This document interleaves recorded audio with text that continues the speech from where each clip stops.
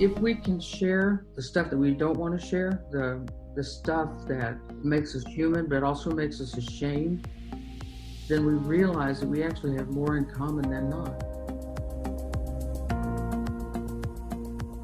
We have heard from Jodi twice before on Empowered Women series, and we are going to hear from her for the third time. By now, we know that she has had a very diverse and very fulfilling career. She has been a TV host, she has been a radio person, she has been an author and a rolfer, and she has had a very successful and accomplished career. At the same time, diverse and fulfilling. When we think about imposter syndrome, we don't think about women like Jodi. We never think that someone like Jodi with that kind of career must have ever had imposter syndrome.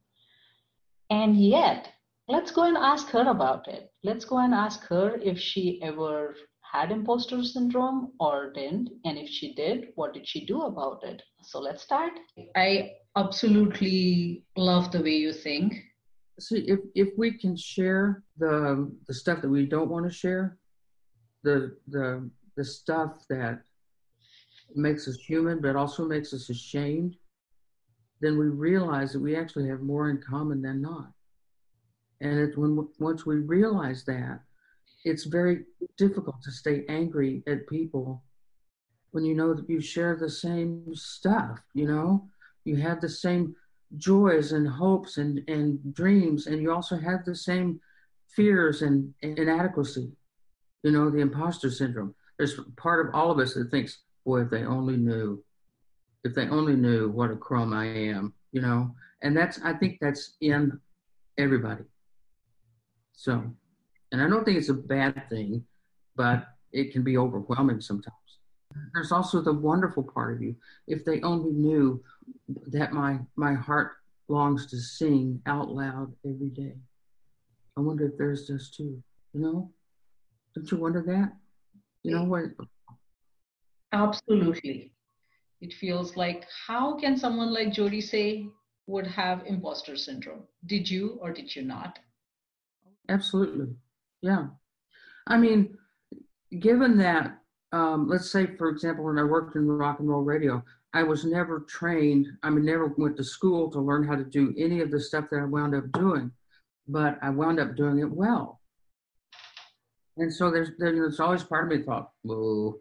These people at KZW were absolutely brilliant, beyond words, brilliant. And there were a lot of times that I wondered, do I really deserve to be working here? I guess I did, because I went every day and they still gave me a paycheck. So. How did you intentionally overcome it, or just the time cured it, or the paycheck cured it?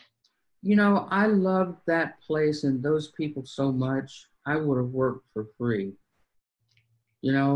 I did. I loved them so much. But here's the thing. I was 28 years old. Have you ever heard of a thing called Saturn return? No. It happens in the 8, 9, 10 years of each decade. That's when tremendous change happens in your life. What it feels like a lot of times is that God rakes you into a shoebox and kind of shakes it up and dumps it out on the freeway. And you kind of roll around and then you wind up in a whole new place.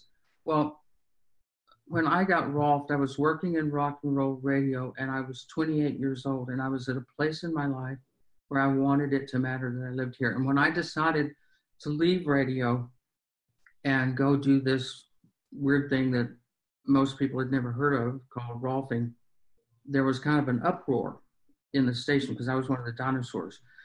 And especially my friend Wally, he was like, oh, you don't want to do that. And I thought, well, maybe they're right, but I walked back to my little cubicle and there was a magazine on my desk. I'd never seen one like it. I've not seen one like it since. I picked it up and I was just flipping through it.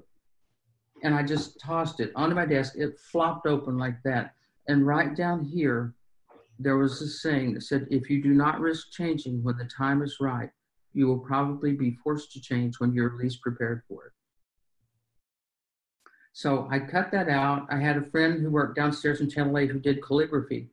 And I asked him to do that in calligraphy for me, and he did, and it's been in my office ever since. You have it around you right now? I'd love to.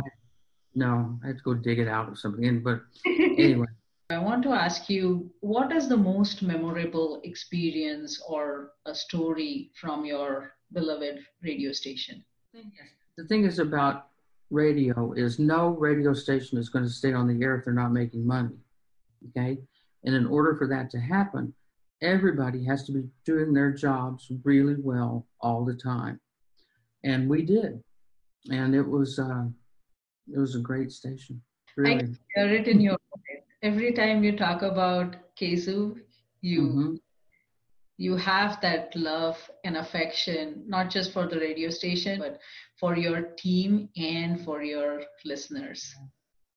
Yeah, well, we loved our listeners, and our listeners loved us right back.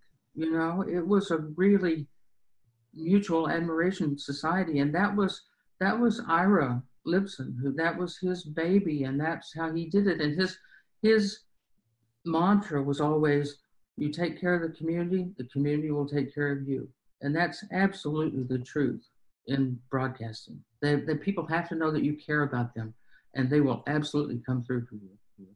We did a goodwill concert at the Cotton Bowl, which is a big place. And Ira was kind of a master at getting bands in for free to play. And it was usually bands when they've got a new album coming out, they're tickled pink to come to Dallas and play, you know, for free, and people buy their album and all that kind of stuff. So the thing about promotion is you just have to figure out a way for everybody to get a goodie, okay? And for everybody to come away feeling like this has been a great day. And so the admission was a usable bag, or a bag of usable items for Goodwill. And these were, our primary listeners were 18 to 24, so young adults.